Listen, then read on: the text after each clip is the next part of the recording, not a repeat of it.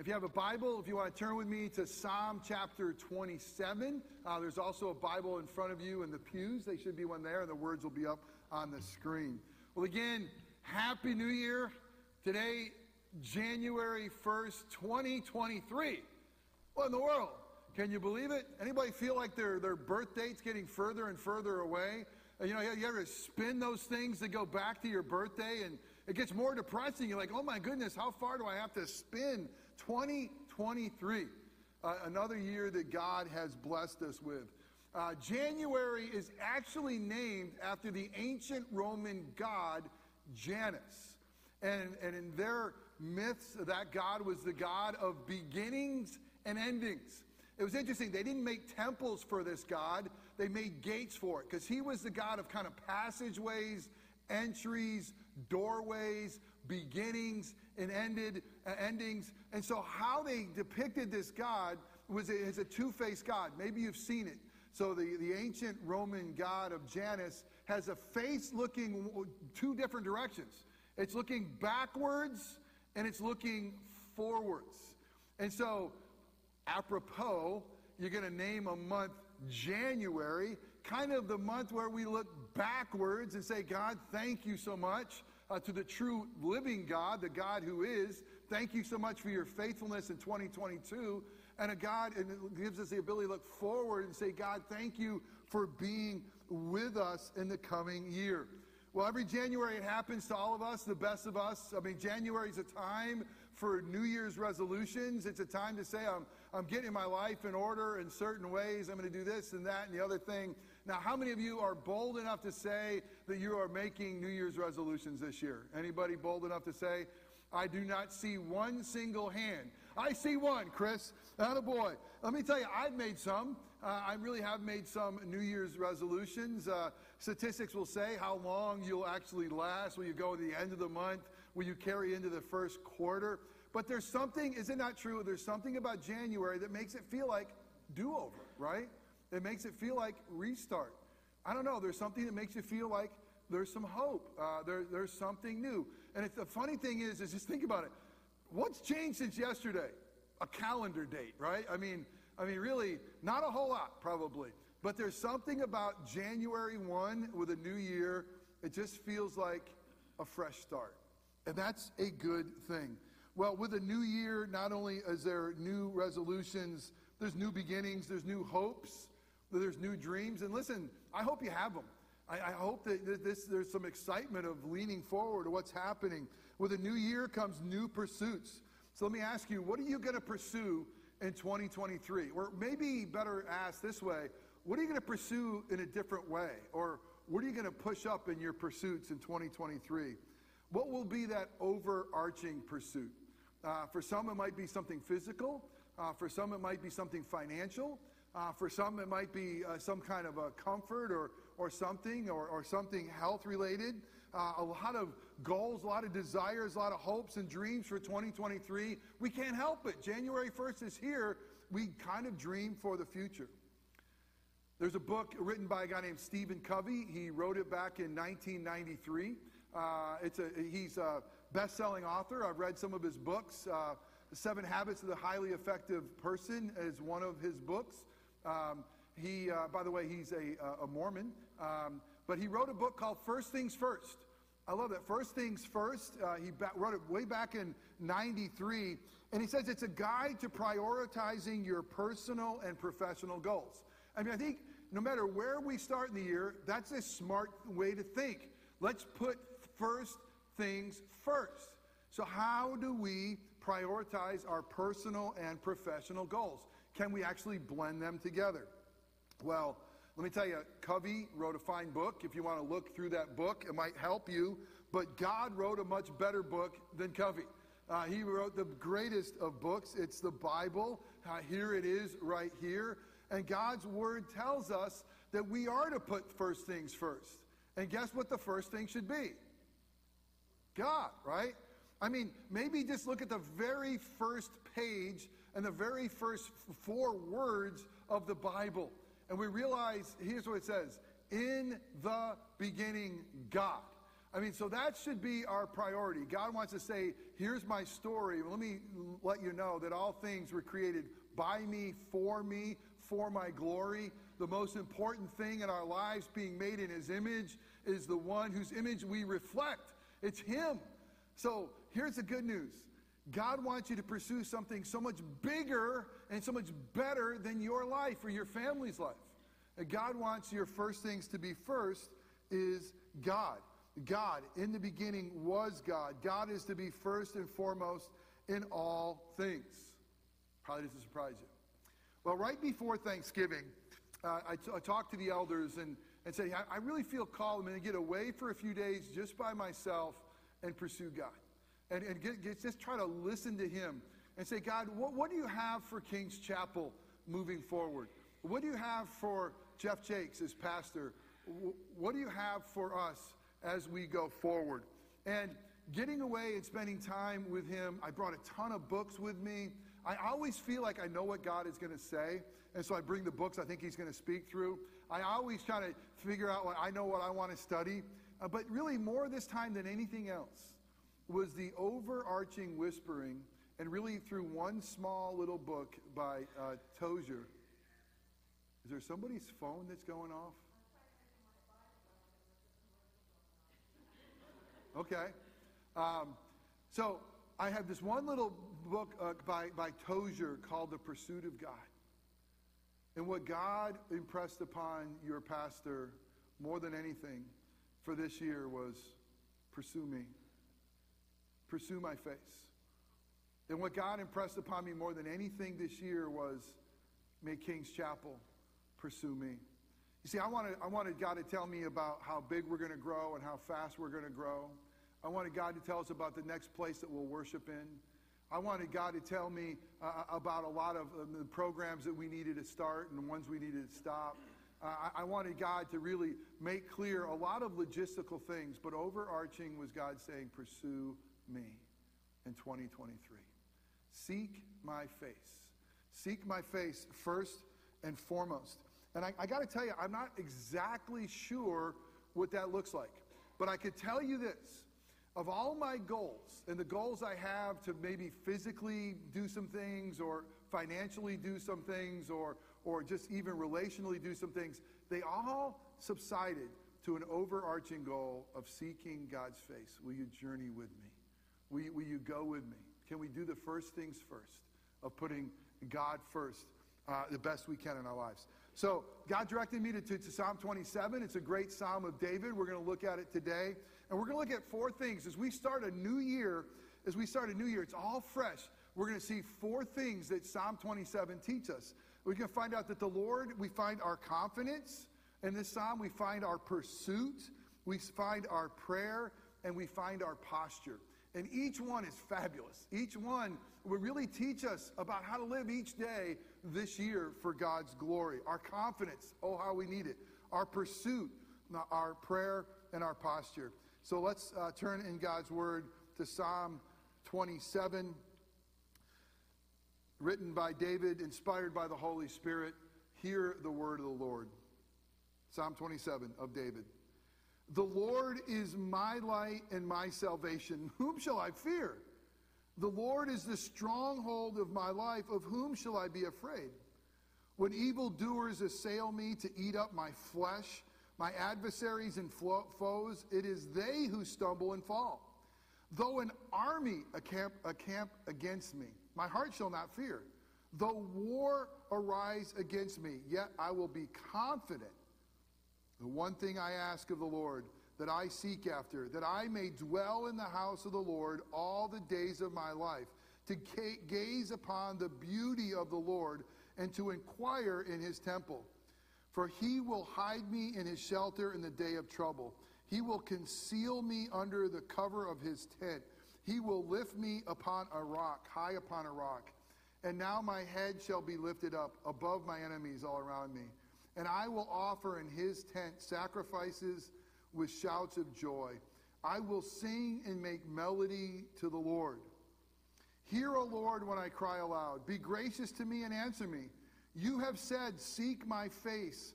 My heart says to you, your face, Lord, do I seek. Hide not your face from me. Turn not your servant away in anger, or you who have been my help. Cast me not off, forsake me not, O God of my salvation. For my father and my mother have forsaken me, but the Lord will take me in. Teach me your way, O Lord, and lead me on a level path because of my enemies. Give me not up to the will of my adversaries, for false witnesses have risen against me, and they breathe out violence. I believe that I shall look upon the goodness of the Lord in the land of the living. Wait for the Lord. Be strong, and let your heart take courage. Wait for the Lord. Well, the grass withers and the flower fades, but the word of our God will stand forever. Thanks be to God. Let's pray. Oh, Father God, we thank you that we can begin this new year with nothing to fear. Not because we don't have things to fear inside us or around us. There's plenty. But God, we have nothing to fear because of who lives inside of us, who reigns over us. You are great God, the one who is mighty and able, the one who is tender and near. That is our great God. Oh God, we need to seek you first. We need to make sure our priorities are right as we embark on a new year. Oh God, would you come and would you remind us of this truth? Oh God, would you speak through a broken sinner like me, and would you give us ears to hear your voice and minds to understand your word found here in Psalm 27? Oh God, would you give us hearts that would be soft and pliable in your hands, that would embrace your truth? And God, would you give us feet that are ready to walk in obedience to your holy name? God, the things that I say that are wrong are merely my opinion. May those things fall away and be forgotten. We pray that you and you alone receive glory. But the things that are said that are true, oh God, use those things to make us more like your Son. Use those things to help us prioritize our pursuits this year. We pray in Christ's matchless name. Amen. I love it. In verses 1 through 3, David's going to say, well, here's my confidence, right? My confidence. And he's going to make it very personal. I mean, the Lord, he is my light. The Lord, he is my salvation. He's mine. The Lord, he is my stronghold. So these aren't just religious words we find in the Bible. This is somebody who has an intimate relationship with the God who is. And we read through Scripture, we realize that David did have an amazing relationship with God. God entered into a relationship with him, saying that not only be his God, but that he would establish David's throne and his kingdom forever. And David now in faith is responding by saying, it's mine. I mean, I just have confidence in the Lord because my God is able. His confidence wasn't in himself. It wasn't in his army. It wasn't in his wealth. His confidence was in the Lord. He says, the Lord is my light. I love that. The Lord is our light. So we look at this figurative language of light. Scripture will actually say that God is light. So what does he mean when he says the Lord is my light? Well, the first thing is light is our light to guide us, right? I mean, the light we need, if we're in the dark, if you don't understand something, you may say to somebody, I don't understand, I'm in the dark. I don't know what's going on here. I don't see what you're saying. I'm still a little bit in the dark on this. Can you shed some light on this situation for me? And so when Scripture will tell us, and David says, the Lord is my light, he's saying, the Lord is my light to guide my life. He's the one who will guide me. As a matter of fact, Psalm 119, 105 says this, your word, O Lord, is a lamp unto my feet and a light unto my path. I love that. I just love the fact that God's word, you're going to light up before me. I'm going to see dimly. I'm not going to always understand. But God, here's your word. It's going to be a light for my path. So God's given us a light to guide us. But there's more. He's given us a light to enlighten us. One of my favorite little verses in the Psalm is Psalm 36:9. And it says this, for with you is the fountain of life. Life is found alone in him. And in your light do we see light. Interesting. In you is life, and in your light do we see light. What is he really saying to us here? I mean, this is tremendously important for us to know this. It's saying basically that in God's light, that will shine, that will enlighten all things. We should understand who we are in light of God. We should understand our world in light of God and his world. We should understand our surroundings in light of God, because God is the only one who defines truth. God is the only one who knows reality. It's God's world that he created. And so it's in his light that we see light. Now here's what we do. Made in his image, we've rebelled against him. We think, we don't need you to really understand that somehow between our ears we're going to have enough wisdom to navigate life. We're going to have enough wisdom to try to figure out life and what is important and what is not. And look where we are society-wise, where we've driven God's light out of often many of the decisions. I mean, it's completely changed the way we look at marriage. It's completely changed the way we look at family.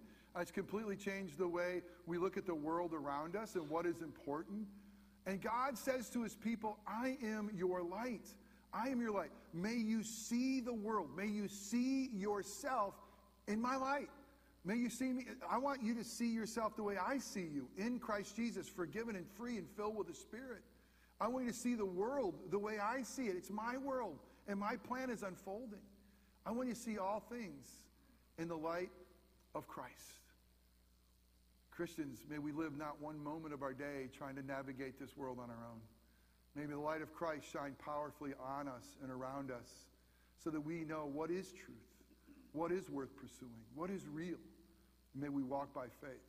But there's three things with light. Not only does it guide us, and not only does it inform us, but really the light will never allow the darkness to overcome us. The light to conquer the darkness within us and around us. How dark is it in our world right now? How dark is it, let's be honest, in your life right now? Let me remind you the Gospel of John. John 1 says this. John 1 verses 4 and 5. In him, Jesus, was life. And wow, it's life abundant. It's life eternal. In him was life. And the life was the light of men. So he has a quality of life that's also light to us. And it says this, the light shines in the darkness. This light of Christ shines in the darkness, and the darkness has not overcome it, or it doesn't understand it. Here's what we got to know. Are you fearful of the darkness around you? Are you fearful of where we're headed as a society? Well, it should scare us a bit in many ways, humanly speaking. But the promises of God is this. Jesus is the light of the world, and he came to shine in the darkness. And listen, the darkness will not overcome. The darkness in your life will not overcome, and the darkness in this world will not overcome. Let me tell you what that means. If you are his, if you've embraced Christ as your Lord and Savior, you're still going to be a knucklehead. You're still going to have some darkness that you wrestle with. You're still going to stumble and fall, but he says this, but the light will prevail. It's not going to be, hey, his grace is greater than our sin, right? And so the reality is the light will prevail in our lives. I mean, he who started that light in us, he's not going to let it go out. It's so good. It's him. It's his grace, his favor. But even the darkness in the world, and I know the darkness in the world, we think sometimes wrongly, maybe if we just get the right guys and gals in office, if we get the right political stuff, the right economy stuff, if everything can line up, and I hate to say it, probably so that we're comfortable and easy, we'll be okay. No. The only way that everything lines up right is in the light of Christ. And he says the darkness is not going to be driven out by a vote. It's not going to be driven out by some morality of people. It's going to be driven out by the light of Christ and us living in obedience to him. So you are my light. What do we have to fear? I mean, there should be no fear. Darkness will not win. Let me remind you, darkness will not win. Do not fear. Second thing, the Lord is our salvation. And here, salvation equals deliverance. And here's the beautiful thing. There's not one daggum thing in 2023 that you will get yourself entangled in that God can't untangle you. I mean, he can't get you out of. He can do it. Our God is able. He is our salvation. He's our deliverer. I remember as a young boy, apparently not a very talented young boy, when my shirt was inside out, I remember going to my mom or my dad saying, can you turn my shirt inside in? They're like, inside in? What does that mean? Well, I want you, it's inside out. Can you turn it inside in? You know, can you make it right? Because it's not right. Our God can make it right. And Jesus came to make it right. He's begun it. There's one day he's going to fulfill it. And so everything that's broken, he's going to make new. And listen, there's nothing in 2023 that's in front of you that you're going to get entangled with, either by your fault or not. that our God is not able. Do not fear. Do not fear tomorrow. He goes with you and for you. He'll never leave you alone. Salvation to us. So when David says, the Lord is my salvation, what does it mean to him to be a deliverer? He knows he had to run from a guy named Saul, a king who was terrible, was after his life. David had to fight a guy named Goliath who was a giant. I mean, he knew that God was his salvation, his deliverer. But let me hit pause and say, do you know how much more we know God is our salvation? Because we live after the cross. We live after the empty tomb. We know the fact that God's Messiah, Jesus, has come and he's rescued us. We know that Jesus has conquered sin and death, and we know he's our salvation, that he is the living one that's given us life and life eternally, that he truly is our salvation. He's conquered God's and our greatest enemies, sin and death. What do you have to fear? What do you have to fear? If he's your salvation this year, if he's your salvation, what do you have to fear? The Lord is our stronghold.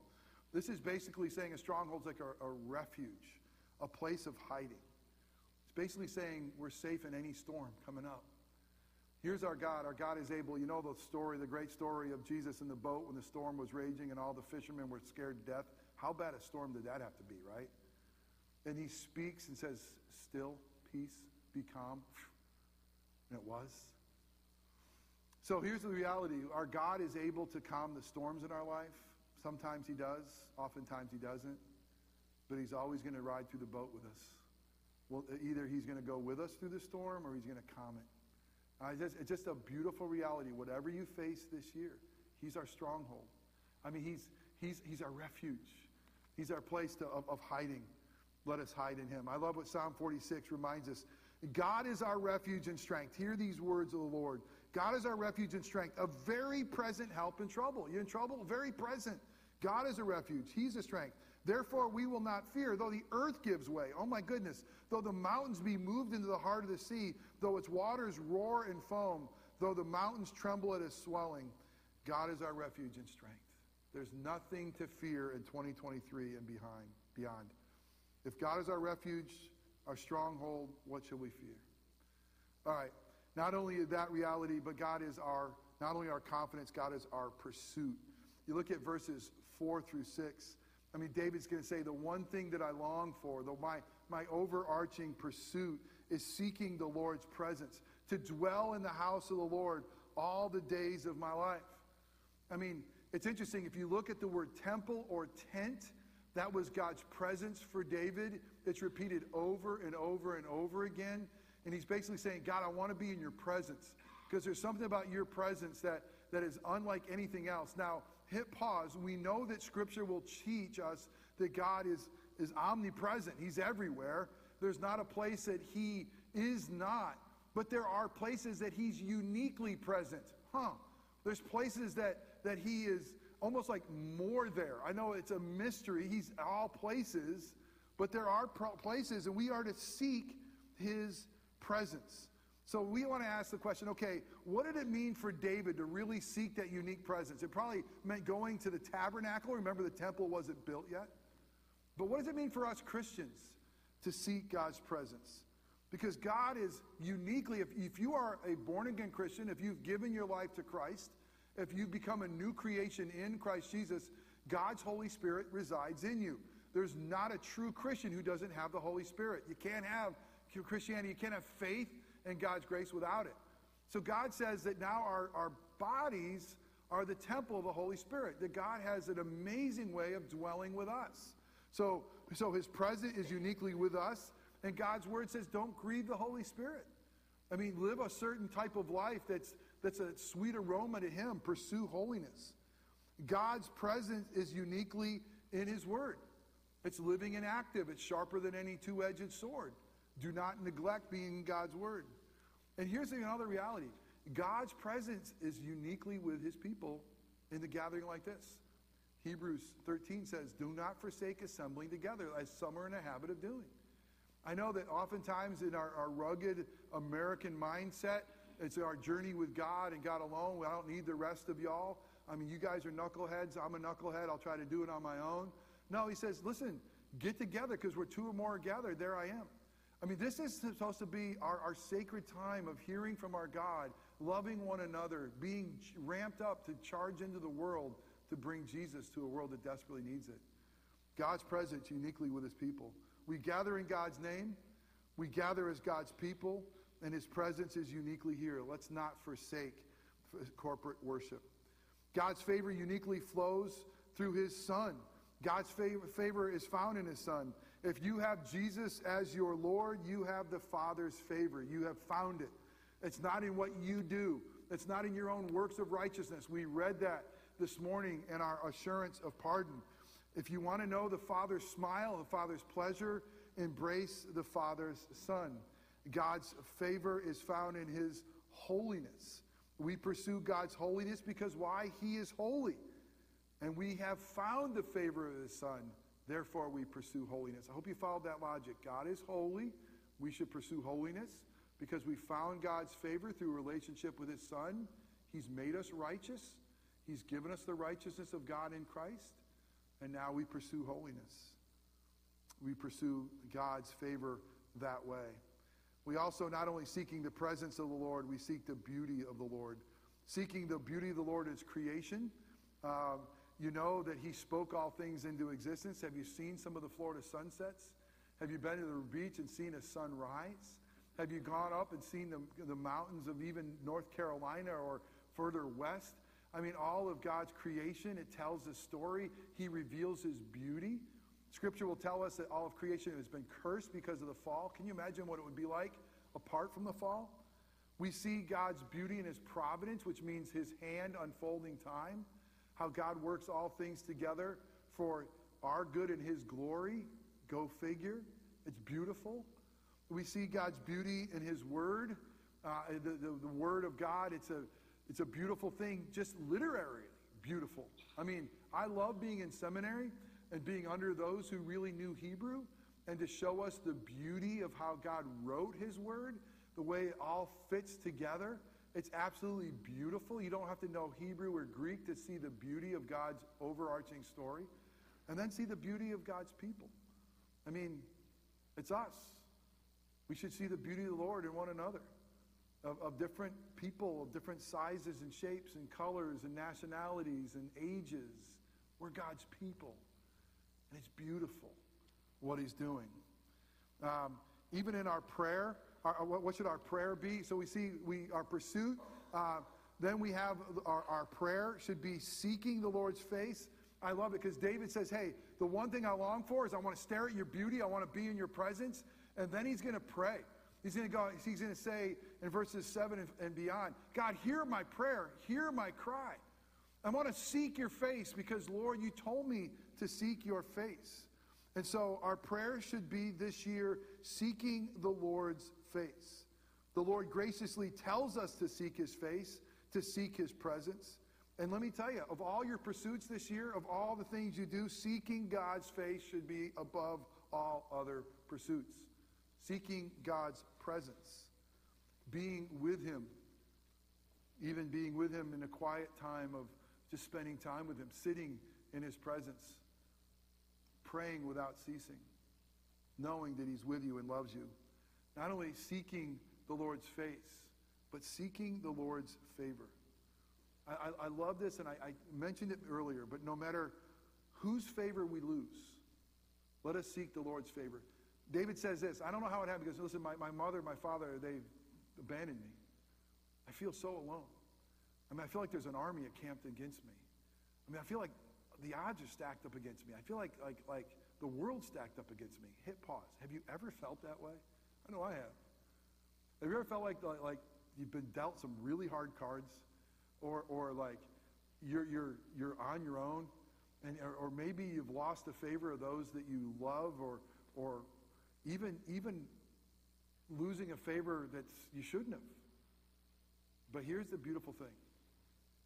If you are Christ, you're not going to lose God's favor. If you have God's Son, that's where God's favor rests. That's where God's favor is poured out. It's poured out through Christ Jesus. That's why Jesus would say, I'm the way, I'm the truth, I'm the life. There's no other way to the Father. There's no other way to God's favor except through me. He's that mediator between holy God and sinful man. He's that conduit. Ephesians 1:3 will say it this way, that all the spiritual blessings in the heavenly realms, wrap your mind around that, all the spiritual blessings in the heavenly realms are ours in Christ Jesus. God's favor is found in God's Son. And God, those who have God's Son have found God's favor, and it's been poured upon us. And it'll never leave us, and it'll never forsake us. And no matter what forsakes us this year, and no matter who turns their back on us this year, and no matter what you are facing, embrace, seek God's favor. And you already have it. And just seek God's Son. I love that reality. Seeking the favor is seeking Jesus. You want to seek God's favor? Seek him. The Lord's guidance. We need to be seeking the Lord's guidance. In verse 11, he says, teach me your way, O Lord, and lead me on a level path because of my enemies. Above all things, who is your teacher? Who's your counselor? Who's your guide? I mean, I love it. I heard a podcast recently said, are you listening for advice to people who don't love Jesus to live your life? Who are you listening to live your life? If they don't love Jesus, they don't have counsel that's of the Lord, right? If they're not his. And it's not that we can't find some wisdom from the world. We certainly can. And it doesn't mean that you just got to go to a Christian financial person. There's probably somebody who might be smarter that's not a Christian. But when it comes to really living your life, really making decisions of what your priorities should be, it should be first and foremost being guided by his word, his spirit, being guided by his people that are walking with him. The Lord is our guidance. I love that fact. Teach me your way. I love it when the psalm says, make me know your ways, O Lord. Make me know them. Make me know them. I pray that all the time. God, I'm such a knucklehead. Make me know your ways. Teach me your paths. Lead me. Guide me. Please, Lord, for your glory. May we seek the Lord's guidance, guided by God's word, led by God's Spirit. And then seeking the Lord's protection, verse 12. It says this, give me not up to the will of my adversaries, for false witnesses have risen against me, and they breathe out violence. I mean, David knew what it was to have adversaries, inside his camp and outside. And he sought the Lord's protection. Let me make sure, church, you know, we are in a battle. There is a devil, there is an enemy who hates us. There is a world who thinks we're crazy, and they think we're idiots and simple-minded people who follow a word of God. And we also battle our flesh. Our flesh is broken. We have the tendency to wander. I often say, I'm not one of those guys who say the devil made me do it. I don't have to do it because I don't need the devil to do much for me, right? I don't need to have the devil. I know I have him. I got to be praying against him. I got the world, but to me, it's like, man, I'm so broken that I don't need a lot of, the world to tempt me. It's all within me. When we pray, lead me not in temptation, I'm begging God, lead me not into temptation. Deliver me from evil. Because please guide me and protect me for your glory. We are in a battle. Don't forget it. The enemy wants to lull you to sleep. You don't need to pray. You don't need to be in the Word. You don't need to go to church. It's not that big a deal. Bull. We're fighting right now. We are the light of the world. Let us battle together. And then lastly, this is so important. I love the way this psalm ends. Our posture. Our posture should be two things, believing and waiting. Listen to verse 13. I believe that I shall look upon the goodness of the Lord in the land of the living. Now, I want you to notice that. It says, I believe that I shall see the goodness of the Lord in the land of the living. It doesn't say I'm going to see the goodness of the Lord when I die and go to heaven. I'm going to see the goodness of the Lord when I finally get to the end of the race, and there he is. Yes, we'll see God's goodness in an amazing way that way. But here David had the faith saying, no, I believe that I am going to see. I'm going to see God's goodness in this time, in this year, in the land of the living right now. I believe it. I'm going to walk by faith. I'm going to trust God's promises. And I mean, that's the bottom line. Open your eyes to see where God is working. You will see it. You will see God's hand in a beautiful way. And you'll say, oh my goodness, only God could have done this. Only God's goodness is here. Believe. Believe in the promises. But the second thing is waiting. Waiting for the Lord. It says, wait for the Lord, be strong, and let your heart take courage. It says it twice. Wait for the Lord. Anybody here like waiting? I hate waiting.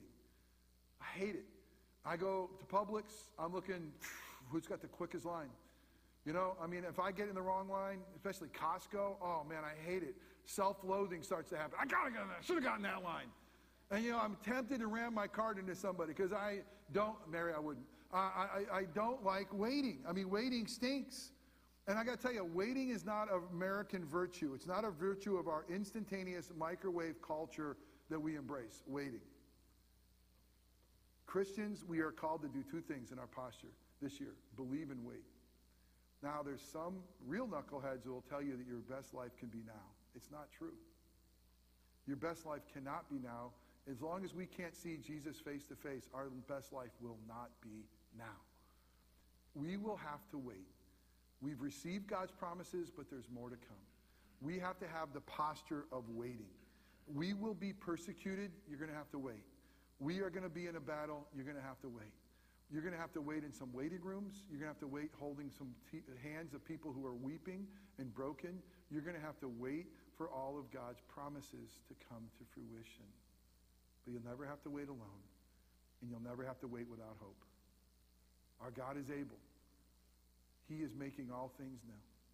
And a day is coming that there'll be no more thing called cancer, and there'll be no more thing called brokenness and divorce. A day is coming where there's no more prodigals. A day is coming, but it's not here yet. It's here, but it's not here fully. So we got to wait. I mean, as a matter of fact, I got to tell you, I'm so confused about waiting that I'm texting one of my seminary professors. I went to seminary a billion years ago. What do you think? I'm seeing the word waiting all over Scripture. Everywhere I look now. You ever get to that where you start opening up God's Word and like He's trying to teach you something, and everywhere you look, it's like the word waiting is everywhere I look. And it made me saying, like, I'm like, God, where are we going to go next as our church? You got to wait a little bit. God, how big are we going to? You got to wait a little bit. God, you got to wait a little bit. And I got to tell you, I am in process. Let me just tell you right now. I wish I could teach you more what it means to wait, but I'm there with you.